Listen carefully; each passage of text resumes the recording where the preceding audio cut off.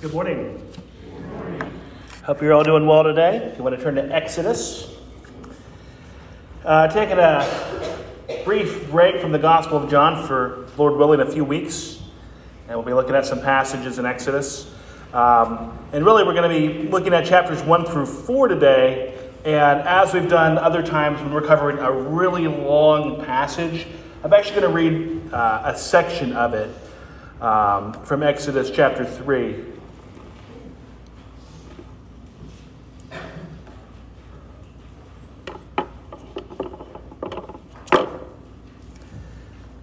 Exodus 3, beginning in verse 1, says, "Now Moses was keeping the flock of his father-in-law Jethro, the priest of Midian, and he led his flock to the west side of the wilderness and came to Horeb, the mountain of God. And the angel of the Lord appeared to him in a flame of fire out of the midst of a bush. He looked, and behold, the bush was burning, yet it was not consumed. And Moses said, I will turn aside to see this great sight, why the bush is not burned. When the Lord saw that he turned aside to see, God called to him out of the bush, Moses, Moses. And he said, Here I am. And then he said, Do not come near. Take your sandals off your feet, for the place on which you are standing is holy ground. And he said, I am the God of your father, the God of Abraham, the God of Isaac, and the God of Jacob. And Moses hid his face, for he was afraid to look at God. And then the Lord said, I have surely seen the affliction of my people who are in Egypt, and have heard their cry because of their taskmasters. I know their sufferings, and I have come down to deliver them out of the hand of the Egyptians, and to bring them up out of that land to a good and broad land, a land flowing with milk and honey, to the place of the Canaanites, the Hittites, the Amorites, the Perizzites, the Hivites, and the Jebusites. And now, behold, the cry of the people of Israel has come to me, and I have also seen the oppression with which the Egyptians oppressed them. Come, I will send you to Pharaoh, that you may bring my people, the children of Israel, out of Egypt. But Moses said to God, Who am I, that I should go to Pharaoh and bring the children of Israel out of Egypt? He said, But I will be with you, and this shall be the sign for you, that I have sent you. When you have brought the people out of Egypt, you shall serve them on this mountain. Then Moses said to God, If I come to the people of Israel and say to them, The God of your fathers has sent me to you, and they ask me, What is his name? What shall I say to them? God said to Moses, I am who I am.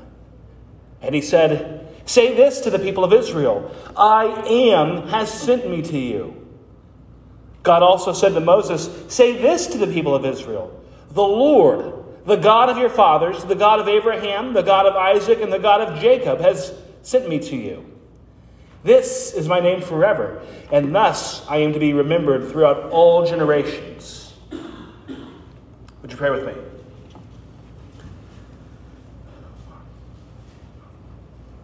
Our Heavenly Father, as our passage ends, this is my name forever, and thus I am to be remembered throughout all generations, that you are the eternal and everlasting God. And it is because of that that we come to you in praise. Lord, you are the Almighty, the Alpha and the Omega.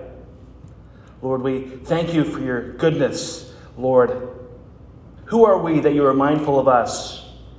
And in spite of our sins, Lord, we thank you that you are a gracious Heavenly Father, and for your Son who came into the world and lived a perfect life and died and rose. Lord, may we all believe in that and trust in that, Lord, that we have a personal God who invites us to know him. Lord, we pray for our time today as we study in your word. As always, we pray that we would be pointed to you, that we would be pointed to the truth of your gospel. Lord, we pray that we would be challenged where we need to be challenged, encouraged where we need to be encouraged. Lord, we pray that you bless our time today as we worship you. In Jesus' name, amen. Let the words of my mouth and the meditation of my heart be acceptable in your sight, O Lord, my rock and my redeemer. As I mentioned a few moments ago, we're taking a short break from the Gospel of John, Lord willing, to spend a few weeks in Exodus, the Exodus event.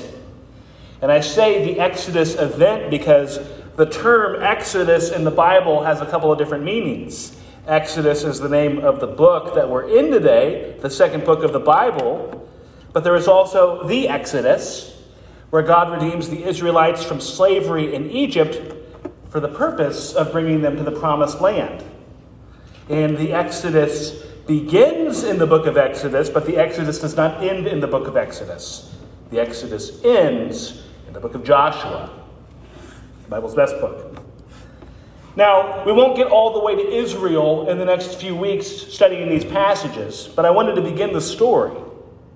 The Exodus and God's redeeming work in the life of Israel.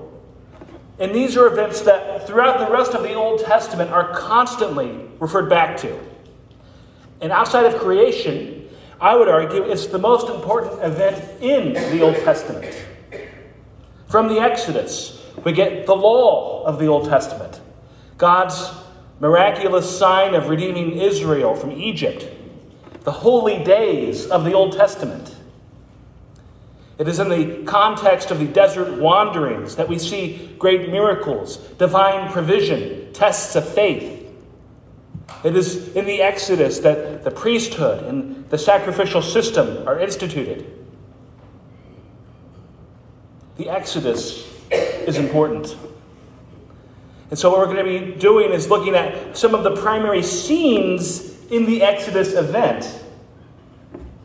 And so today, the flow might be a little bit different than what we typically do on sermons because, again, we're looking at several chapters in this book. Now, the plan is for it to still be the normal length, but the style today might be a little bit different. And in spite of that, it's my prayer that today's message will still be edifying and applicable and worshipful and informational.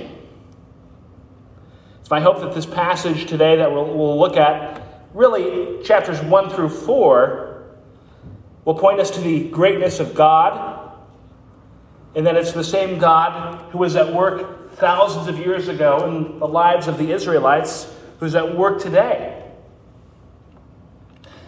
As we study different passages in the Exodus event, usually it will be just one chapter at a time. But again, this week, and Lord willing, next week, we'll be looking at longer sections to really give the background of how the Israelites come to the Red Sea. And so, again, this week we'll be looking at the beginning of Exodus and God calling Moses to lead the Israelites out of Egypt. But before we do that, just to give a little bit of background, in the book of Genesis, God had made a promise to a man named Abraham. In Genesis chapter 12, verses 2 and 3, the Lord says to Abraham, "I will make you a great nation, and I will bless you and make your name great, so that you will be a blessing. I will bless those who bless you, and him who dishonors you I will curse. And in you all the families of the earth shall be blessed." So, included in God's promise to Abraham, God would make Abraham's name great. He would make him a great nation. And Abraham's descendants would be a blessing. In Genesis chapter 15, God restates the covenant and the promises and elaborates on the covenant. And there's more emphasis placed on a promised land. And in that context, God says to Abraham in Genesis 15:13, "Know for certain that your offspring will be sojourners in a land that is not theirs, and will be servants there, and they will be afflicted for 400 years. God says that to Abraham. Abraham has a son, Isaac. Isaac has a son, Jacob. Abraham, Isaac, and Jacob are the three patriarchs of Israel. Jacob has 12 sons, and the one who's next in line to keep the family going is a man named Judah. But Judah is sometimes a bit overshadowed in the book of Genesis by another one of his brothers. The story of Joseph is found in Genesis chapter 37 and then chapters 39 through the end of Genesis in chapter 50. Perhaps one of the most popular stories in the Old Testament. In the story of Joseph, we see a man betrayed by his own family, enslaved in Egypt, betrayed again in Egypt, but with a God-given ability to prophesy dreams, Joseph is able to foretell a time of abundance and a time of famine. And that knowledge ultimately saves Israel. Joseph's brothers were struggling with famine, and in spite of what they had done to him, Joseph was in a position to save them. He also saved Egypt. We look at this story oftentimes as an example of pointing to the way how God works evil for good. And it does that. But there are two other things biblically and theologically that are very significant about that story. First, it preserves Judah and thus preserves the line that leads to Christ. Secondly, it's what brings Israel to Egypt. Genesis ends there. And Exodus picks up several generations later with the Israelites still in Egypt. Why are they there? Because God had told Abraham in Genesis 15 that they would be sojourners in a land that was not theirs. And so with that, the book of Exodus begins. And the Egyptian pharaohs have become paranoid about the growth of the Israelites. And so they've enslaved the people. And again, as we get into Exodus, these first 4 chapters really somewhat more of an overview this morning. So think of these 4 chapters as 4 scenes that we'll be focusing on. And with that, we come to Exodus chapter 1. Again, Exodus chapter 1 begins by connecting Exodus to Genesis. And it introduces the plight of the Israelites who have become enslaved under Pharaoh. But in spite of their enslavement, their population has rapidly grown. And Pharaoh has political concerns over this because if the population becomes too great, they might make attempts to overthrow him. Exodus chapter 1, verses 8 and 9. Now there arose a new king over Egypt who did not know Joseph. And he said to his people, "Behold, the people of Israel are too many and too mighty for us." And so what he does with the enslaved Israelites is he tries to make their work even harder. But the Israelite population continues to grow. So he devises a second, even more wicked scheme. Exodus 1, verses 15 through 18. Then the king of Egypt said to the Hebrew midwives, one of whom was named Shiphrah and the other Puah, "When you serve as midwife to the Hebrew women and see them on the birth stool, if it is a son, you shall kill him. But if it is a daughter, she shall live." But the midwives feared God and did not do as the king of Egypt commanded them, but let the male children live. So Pharaoh attempts the term is androcide, when you're just trying to kill off the males in a population. It's horrific to consider the attempts that have made to kill off large groups of people throughout history. In the past century alone, over 100 million people have died in genocides. The Holocaust, Soviet purges, China's Cultural Revolution, Rwanda, Cambodia, Turkey, and the list goes on and on. And it's a story that has repeated itself many times throughout human history. And the king of Egypt tries to exterminate all the Israelite males. And as the passage tells us, he calls 2 midwives, Shiphrah and Puah, but they disobey the king's orders. The passage tells us that they feared the Lord. Ultimately, they tell the king that the Israelite women give birth so quickly that they don't even have the opportunity to do that. So the king tries a third time to control the Hebrew population by ordering parents to throw their infant males into the river. Again, trying to kill off men specifically is not unheard of. It happened during the Armenian genocide, a little over 100 years ago. Armenian genocide. Iraq, in the late 1980s, tried to do the same thing to the Kurdish people.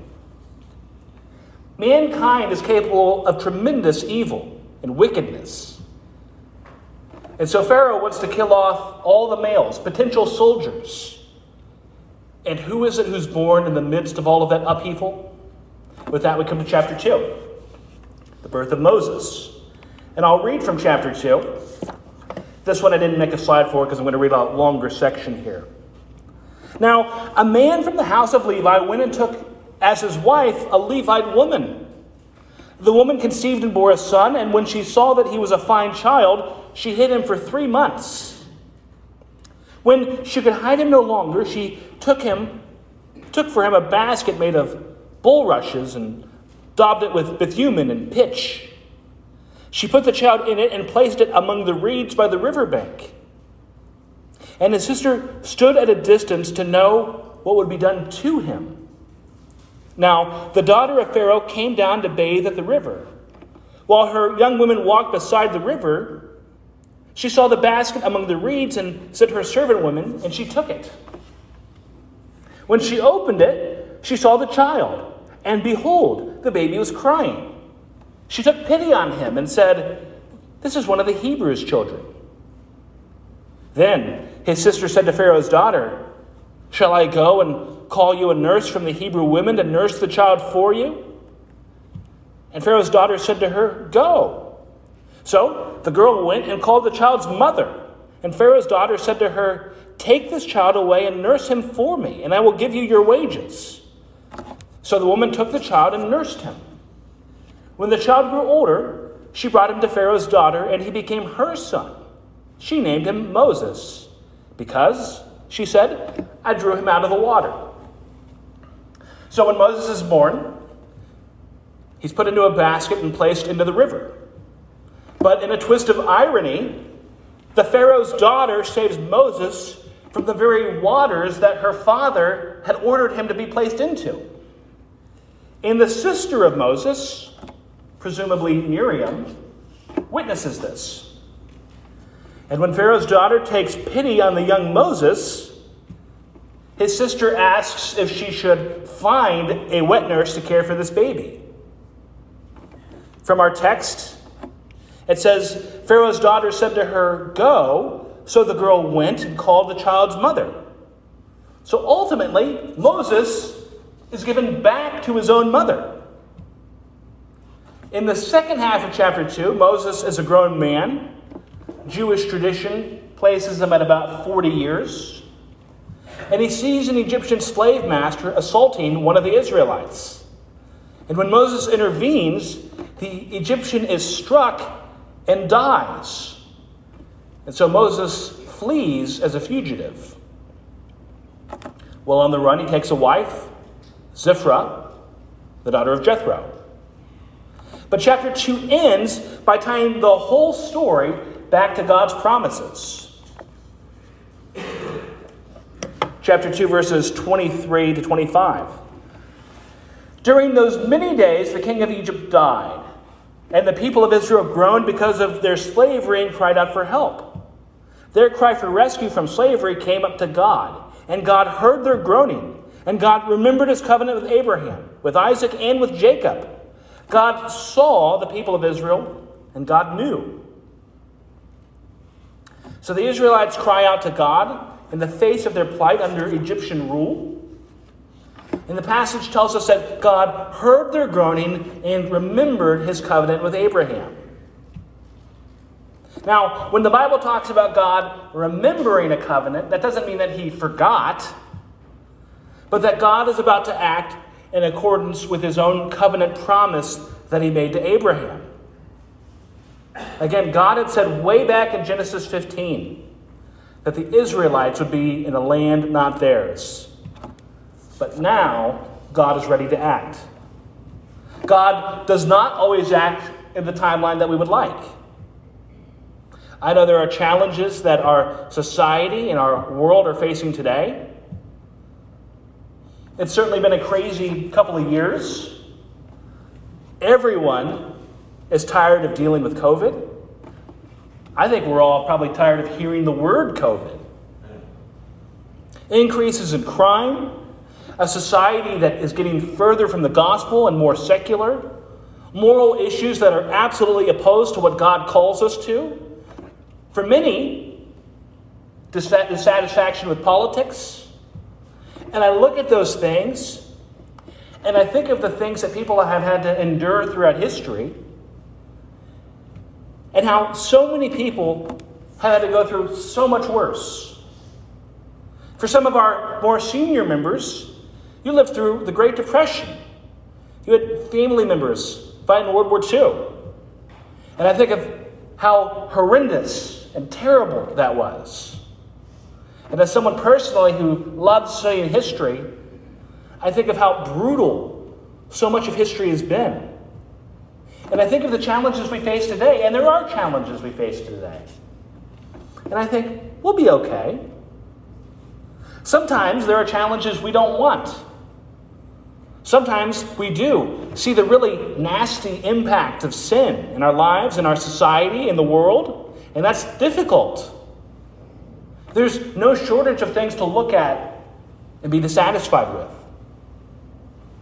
But sadly, too often, we can let that distract us from God.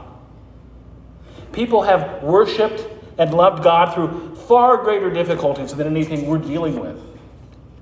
People have prayed to our Lord through far more challenging times. People have celebrated our great Savior in times of far more turmoil and upheaval. And it's important to keep perspective that God is on the throne, that He is still the King, and He is still at work in the world and in our lives and in the lives of His people. And with that, we come to chapter 3, third scene. Moses is called upon by the Lord. Again, I'll read from the passage. Now, Moses was keeping the flock of his father-in-law, Jethro, the priest of Midian, and he led his flock to the west side of the wilderness and came to Horeb, the mountain of God. And the angel of the Lord appeared to him in a flame of fire out of the midst of a bush. He looked, and behold, the bush was burning, yet it was not consumed. And Moses said, I will turn aside to see this great sight, why the bush is not burned. When the Lord saw that he turned aside to see, God called to him out of the bush, Moses, Moses. And he said, Here I am. So Moses is shepherding a flock.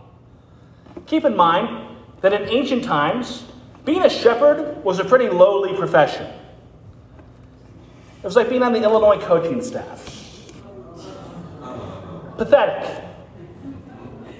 The passage tells us that it's not even his own flock. It's his father-in-law's flock. So it suggests that he's not particularly well-to-do. And an angel of the Lord appears to him. Now, this is one of the great mysteries of the Bible. In this passage and other passages where it uses the term angel of the Lord. Because the angel will speak with divine authority. Is it simply an angelic messenger? God uses angels at the birth of Christ to speak to Zechariah and Elizabeth and Mary and Joseph. Is that what this is? Is it what's called theophany, an appearance of the Lord? Is it possible that it's an appearance of a pre-incarnate Christ? Honestly, that's where I lean. But the definitive answer to that question is one that I don't think we can know until we're in the presence of the Lord.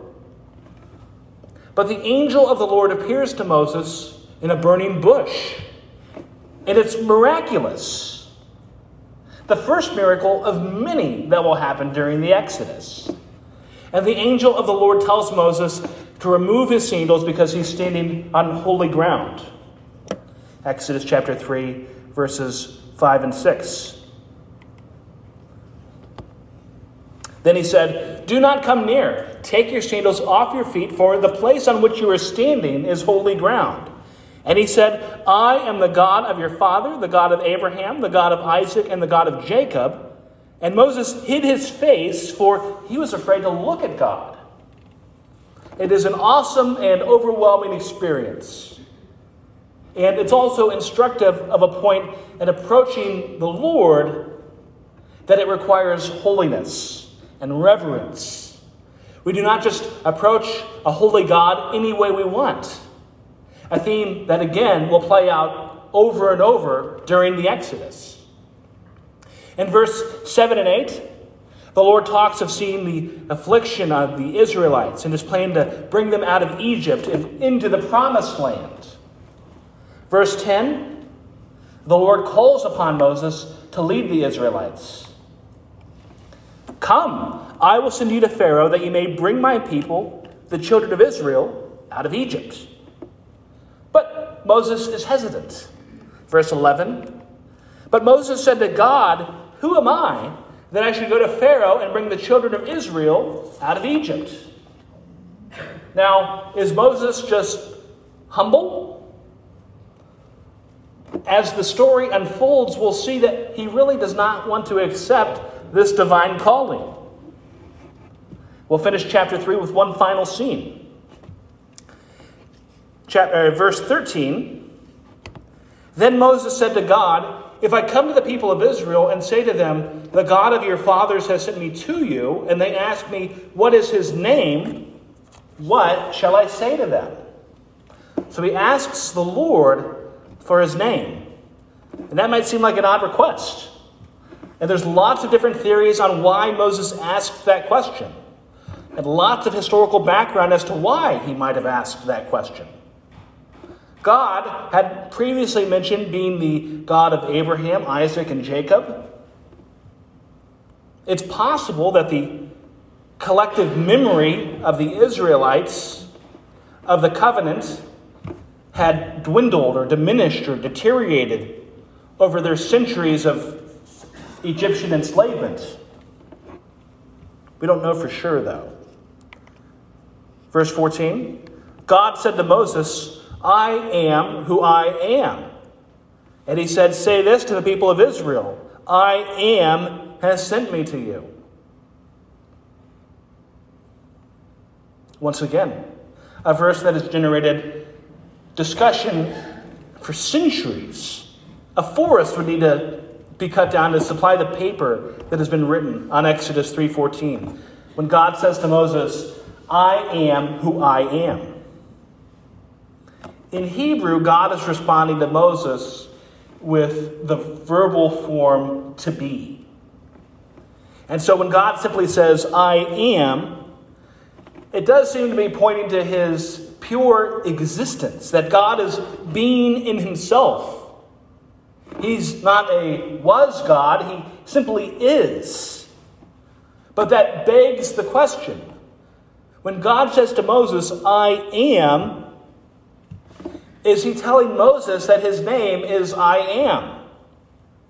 Should I am be looked at as a proper name for God? The Old Testament writers don't seem to think so. We don't see them referring to God as I am elsewhere in the Old Testament. Obviously, we've spent 2 years in John. Jesus uses the I am statements, which clearly are a reference to this passage, which are Jesus clearly pointing to his own divinity. But in our passage, in the following verse, 3:15, God gives his actual divine name to Moses. God also said to Moses, say this to the people of Israel, the Lord, the God of your fathers, the God of Abraham, the God of Isaac, and the God of Jacob, has sent me to you. This is my name forever, and thus I am to be remembered throughout all generations. The Lord. In Hebrew, the term is Yahweh. And to the Hebrews, that name was sacred. The word was so sacred that people oftentimes would not even say it. But God identifies himself with Yahweh, and again reminds Moses that he is the same God of his ancestors, and that he has called Moses for a sacred purpose. So you have Moses someone who had been thrown into the river as a baby, an Israelite saved by an Egyptian, who had become a fugitive, who's a poor goat herder, who's old. The traditional view is that he's around 80 years old at this time. And as we continue, we learn that Moses really does not want this job. And we'll come to our final chapter. We're looking at Exodus 4. And it's basically a back and forth between Moses giving all of the reasons why he really is not the right person for the job. And this is the man God chooses. Moses says in chapter 4, verse 1, "The people won't believe me." Then Moses answered, "But behold, they will not believe me or listen to my voice, for they will say, 'The Lord did not appear to you.'" Perhaps not an unreasonable thought for Moses, but it does show that he's not implicitly trusting the Lord here. The Lord displays this miracle of this burning bush and speaks to him and tells him what to do, and Moses is afraid that he won't be believed.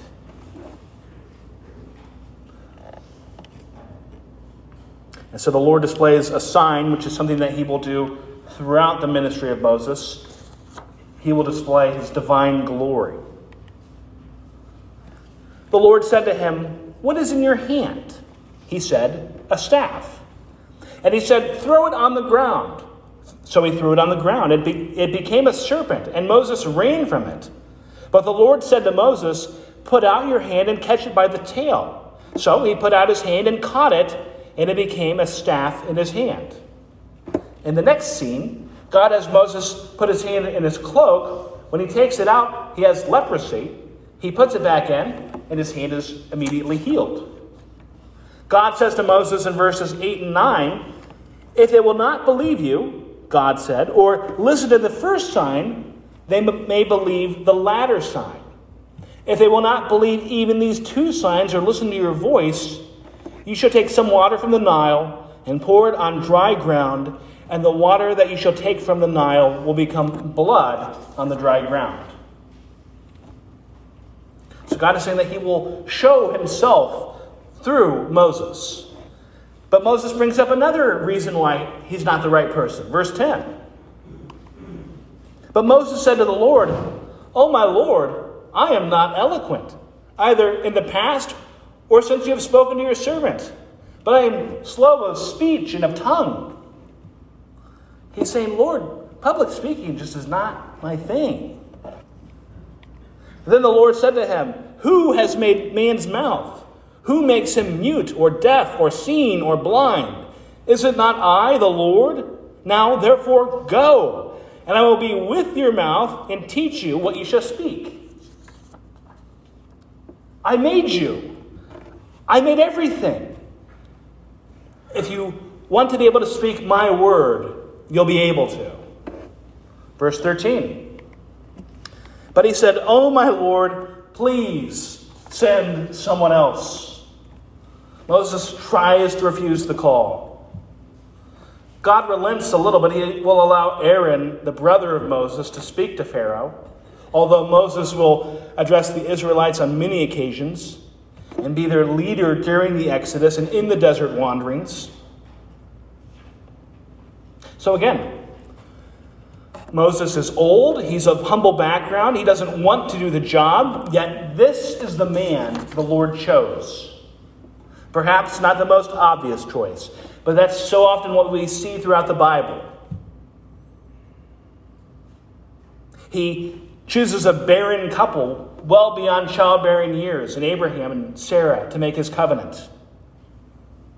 He chooses the youngest son of Jesse, the runt of the family, David, to defeat Goliath and become the great king of Israel. He chooses a young, unmarried virgin named Mary, ironically named after the sister of Moses, to bring the King of Kings into the world. Not in Jerusalem or Rome, but in Bethlehem. Not in a palace, but in a manger. Jesus didn't choose the smartest people to be his disciples. He picked people like Peter, who's kind of a loudmouth.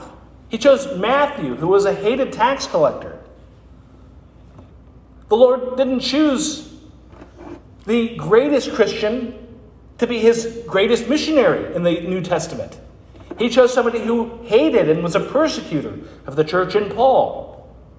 And it was Paul who said in 1 Corinthians 1:27, God chose what is foolish in the world to shame the wise. God chose what is weak in the world to shame the strong. God's call is not about us. It's not about how smart we are, how talented we are, how awesome we are. God often chooses those who would perplex the world for some of his greatest tasks. He chose Moses in spite of the apparent deficiencies that he had. He chose Moses in spite of the fact that Moses didn't want to be chosen. Do you ever feel like you're not gifted or equipped for ministry? Let us trust in the Lord who enables us to serve him. The Bible says that every believer has spiritual gifts which can be used for building up the church. Do you ever resist the things that God has called you to? Again, it's so much easier to go with the flow and do your own thing and play it safe. But God has us here to serve him. That's why you're here. No matter how gifted you think you are or how lacking in gifts you think you are, no matter how young or old you are, there's no retiring from serving the Lord. If God did not still have a purpose for you in your life, he'd bring you home. But he hasn't. And that's for a reason. We might retire from our jobs, but we never retire from serving the Lord. We matter in God's story. It's interesting in these passages that we don't know who this Pharaoh is. There's scholarly opinions, and I think that's worthwhile. But within the Bible itself, it's silent on which of the Egyptian pharaohs this is. The Bible tells us all sorts of kings in the ancient world. The Bible lists Persian kings, Assyrian kings, Babylonian kings, people who are historical figures. But this story doesn't tell us which Pharaoh it is. If you remember back in chapter 1 names two midwives, Shiphrah and Puah. Those names get mentioned, but we don't know which Pharaoh. At the time, perhaps the most powerful man in the world. At the time, perhaps the most powerful man in the history of the world. And it's interesting. The Egyptians are probably the ancient society that we know the most about, that are most interesting to us in modern times. We see the great pyramids that they built, monuments to their leaders, their attempts at immortality. But there's God's story and the story of the world. And the people who seem really important in one are not always so important in the other. In ancient times, for a long time, Israel was not called Israel. It was actually called Bet Omri, the house of Omri. If you know your Old Testament, he's one of the Israelite kings. Not a particularly good king, I would say a bad king. But in the Bible, he's not really a major player. Mentioned a few times. David's mentioned hundreds of times. Omri's mentioned, I think, 15 times. But to secular history, the whole nation for centuries was named after him. We don't know which Pharaoh, but we know the names of the two midwives. In the eyes of their society, obviously the Pharaoh was infinitely more important. But in God's story, these two women who served faithfully and feared the Lord are relevant. And we all have a way that we fit into God's story. We're all called to serve God, to love people. And we're called to be faithful. So many things society tells us we should care about. We all want to be remembered. We all want to be great. Going through a new book, The Case for Heaven by Lee Strobel, just came out last week. And in the first chapter, they talk about psychologically and philosophically, so much of what humanity does is really out of a fear of death and wanting to cause our names to be carried on. We see rich people today name buildings after themselves, scholarships after themselves. We walk through the park and see names on bricks. I'm not saying that those things are wrong. But what's great to God isn't always what society tells us is great. We desire so desperately to be remembered and to matter. We can matter by faithfully serving God. Again, books and movies might not get written about us. But so many people who the world think are so important, in a generation, are names that nobody's going to know. I was going through a biography last year of a man named Roald Amundsen, obviously household name. He discovered the, I believe, South Pole. Maybe it was the North Pole. He discovered one of the poles. He was an explorer. I believe he discovered the Northwest Passage, a bunch of stuff. And in his lifetime, he was the most famous person in the world. And unless you're really a history buff, most of us don't know that name. It doesn't take that many generations to be forgotten. But we're so desperate to be remembered. We matter in God's story, and in serving Him, and in loving people, and in serving His church. And let us be people who wholeheartedly serve the Lord, serving His purposes, not our purposes, serving His kingdom, not our kingdom, for the glory of God, and to keep advancing His story. Would you pray with me?